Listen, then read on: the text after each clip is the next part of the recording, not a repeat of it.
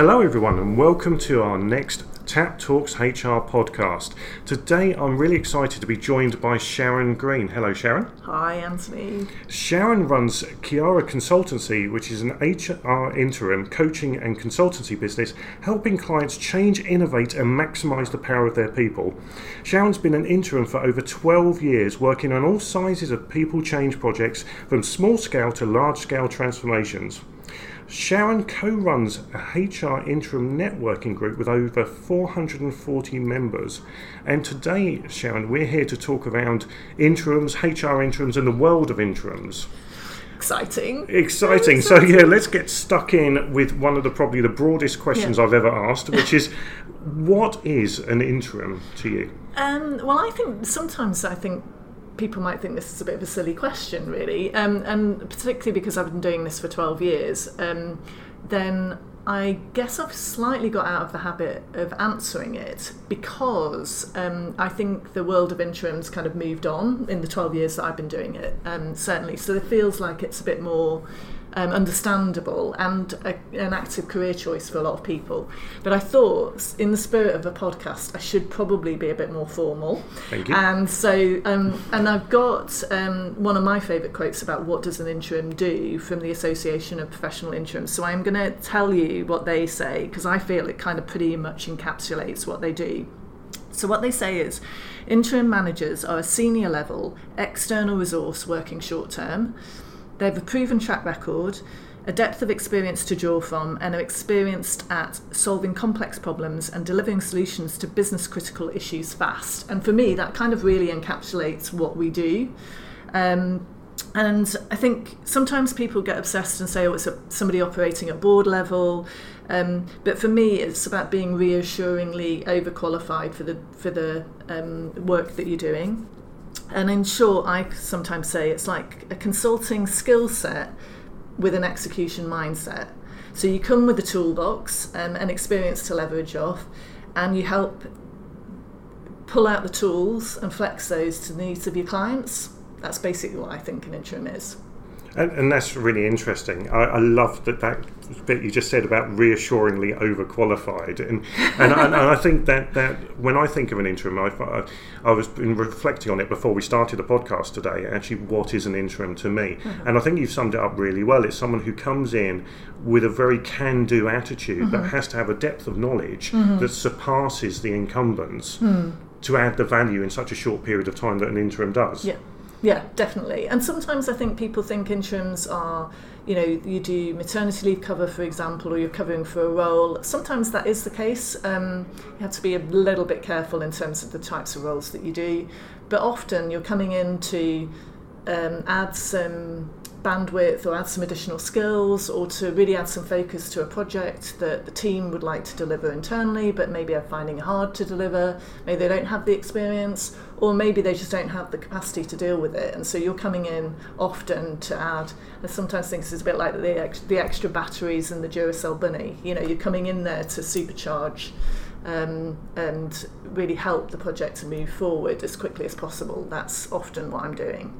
Okay, and you say you've been an interim for 12 years, and the concept of interiming has been around for a long time. Uh-huh. However, I do see more and more, now I'm actually not on the corporate side, I'm actually running my own business, that actually more and more HR professionals, when it comes to their next career move, are actually now considering moving to interim.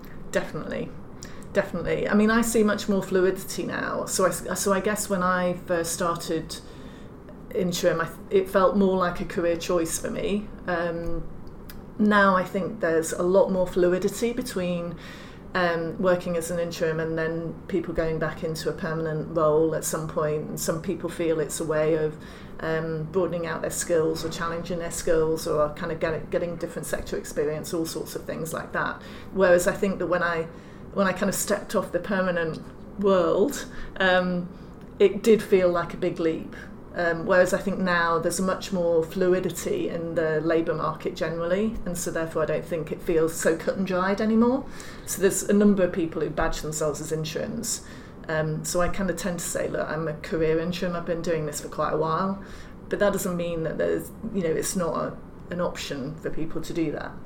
Yeah, and I know before we started the recording we were having a little bit of a laugh about the perception of interims actually sometimes, that actually an interim was someone who just couldn't get a permanent role. Yeah. And I think the world has moved on a little bit from Yeah. that. And I mean, I only did about 2 years of interiming back in 2005 when I left being store management for retail into the world of HR, and I did it to build a CV. So there was a purpose there, but I think there is more and more interim people, or people considering interim out there. So what, I mean, you've touched on it already, Yeah. but why do you think people are thinking more now about becoming interims? I think partly to the point before, that I think people think of it as a way of developing new skills, or maybe challenging their skills in a different sector if they feel that they've been kind of pinned into a sector, and that they're looking for breadth of sector experience. Often I hear when people have had a redundancy experience, which is much more common, I guess, nowadays, that they kind of feel like it's a real opportunity for them to try something new. They might like it, they might stick at it, or they might find a route to a new permanent role in a business that they've worked in and they feel is culturally aligned with their needs. I mean, for me, the decision was a clear career choice. I felt like I'd reached a crossroads. I felt that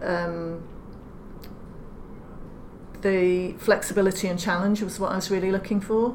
And so when I was thinking about this, I was kind of making some notes. So I got to a stage where I didn't really want to be one of those people who fell out of love with their job. I've always been the person in my family that they keep saying, oh, Sharon, get over this idea that you need to love your job and get out of bed every morning loving what you do.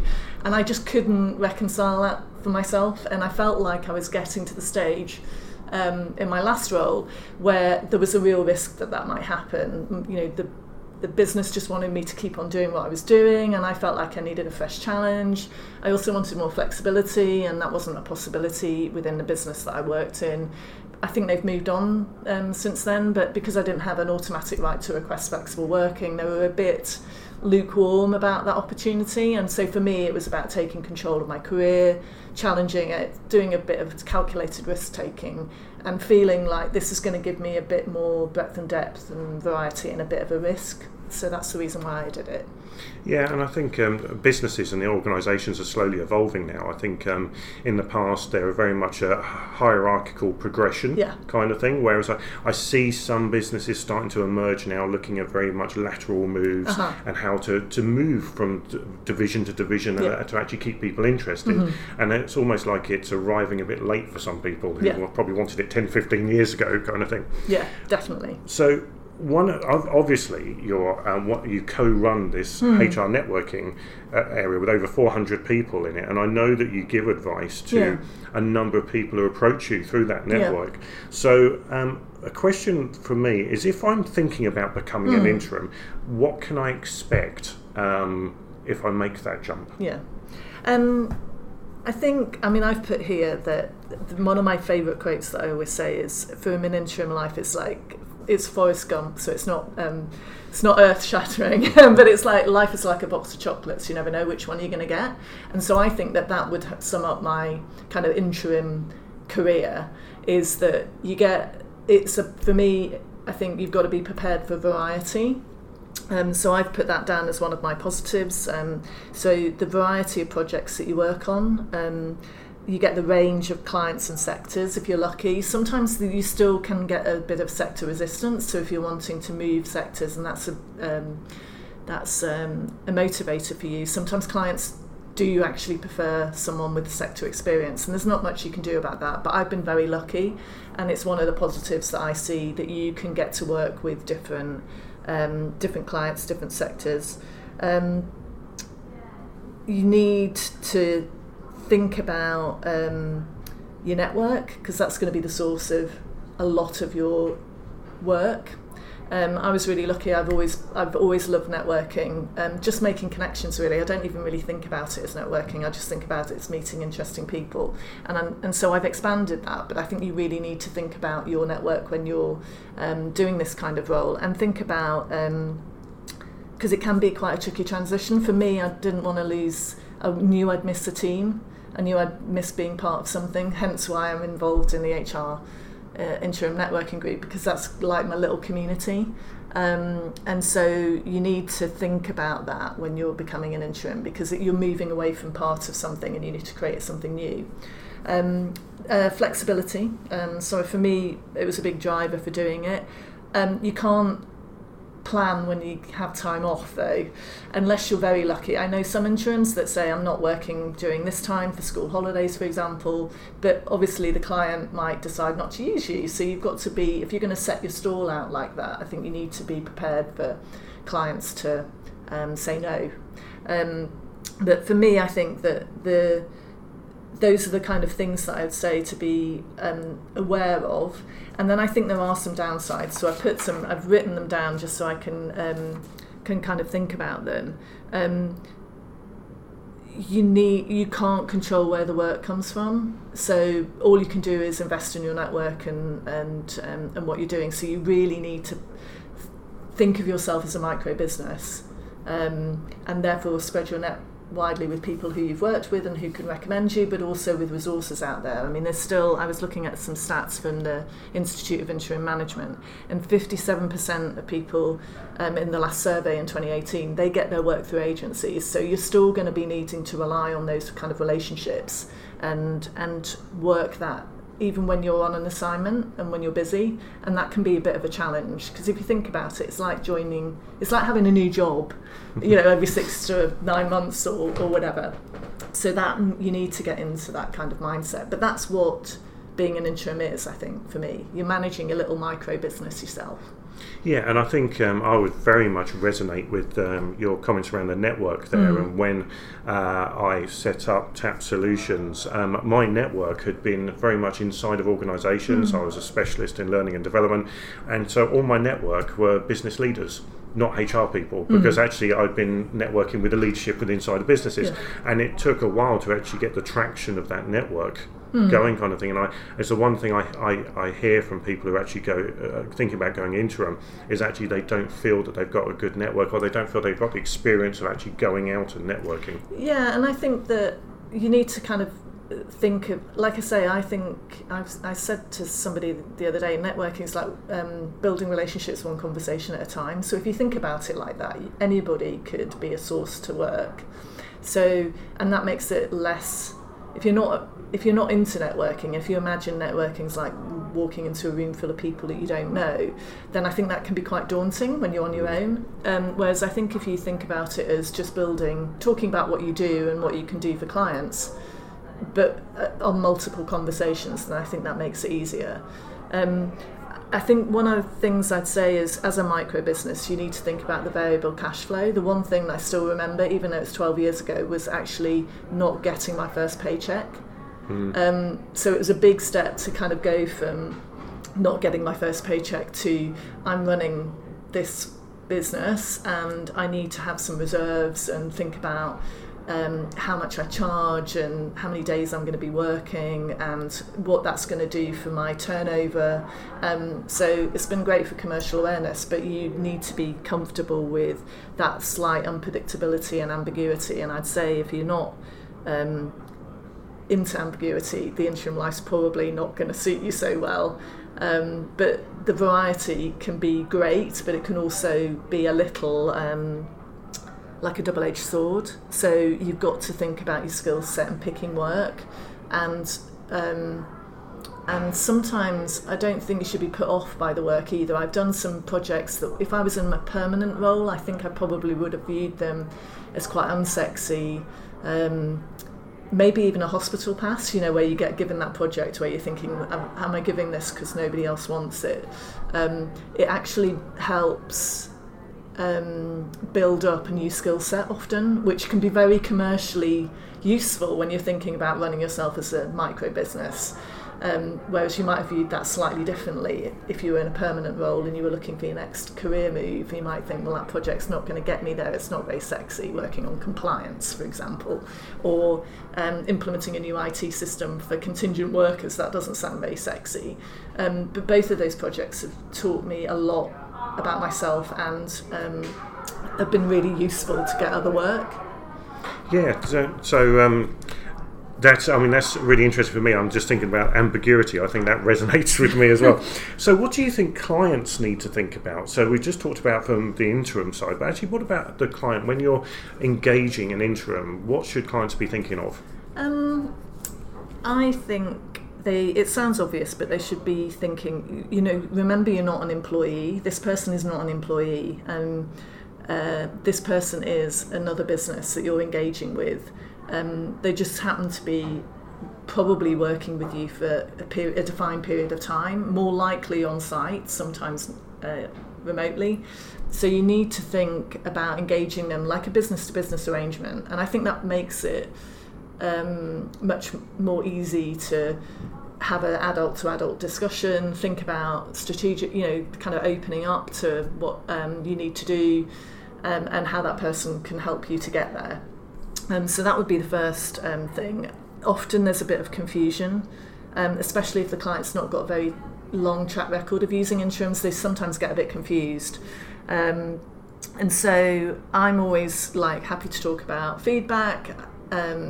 If they need to change direction, that's a business kind of choice, and you just need to have that conversation. And there's no end of the year review conversation. There's no, I'm not on your talent program. You just need to think about what's sitting in front of you, really. But remember that there's still a human being. So I think they need to think about how best to utilise their interims to get the best bang for their buck. It's a commercial arrangement, and they need to think about it in those terms. And so my job is usually to help the client to think about that. So I sometimes say, look, I could be here for 5 days a week. I could find work to do for you in line with the scope that we've agreed, but I could also do that in 3 days. What's your choice? And that's how I choose to run it. But sometimes that's a bit of a shock for the client, because they're like, they kind of still see you as a person that is almost like an employee. So I think you've got to kind of do that. I think clear communication is really essential.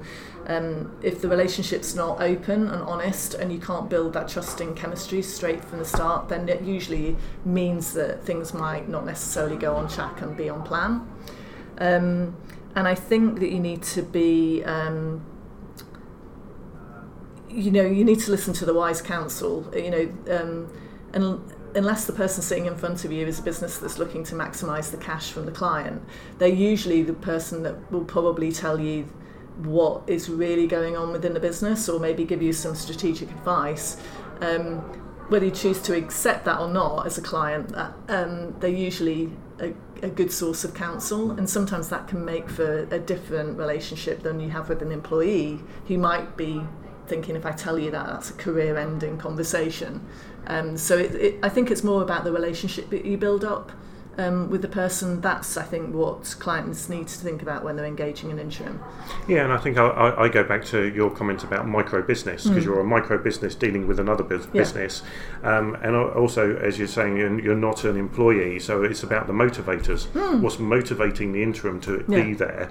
And actually thinking about that, and it's not going to be about the Christmas party that you're probably not going to be there for. Yeah.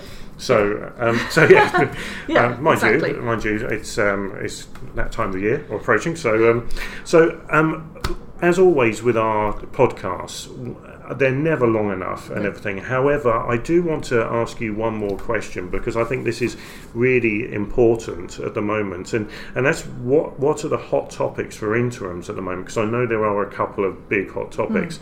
So what's out there at the moment for interims, and what do people need to be thinking about? I think for the interim piece, the hot topic, even though Philip Hammond kind of came and said IR35 is not going to be happening until later, that's still a big topic. That is the thing. If you're thinking of being an interim, or you actually are an interim, then you need to be thinking about that and the impact it's going to have on your market, what your clients are going to be saying about that, how you educate them about that, how you protect yourself, how you set up your business in order to be IR35 compliant, so that you're held outside of it rather than being inside of it.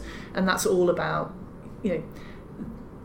whether you're not an employee, you're not a consultant, you're in this middle ground where they're wanting to tax you at source, which but not give you any benefits. And so I think therefore that is it's still very much on the horizon, even though they've pushed it out a little bit. It feels like it's going to be coming. It's just probably a question of when, or it's going to have an impact on the market regardless of whether they push it out further. So that's definitely a hot topic. Okay, and I mean, I have to say we're officially, to date, the longest podcast that we've ever done. So, but only by a couple of minutes.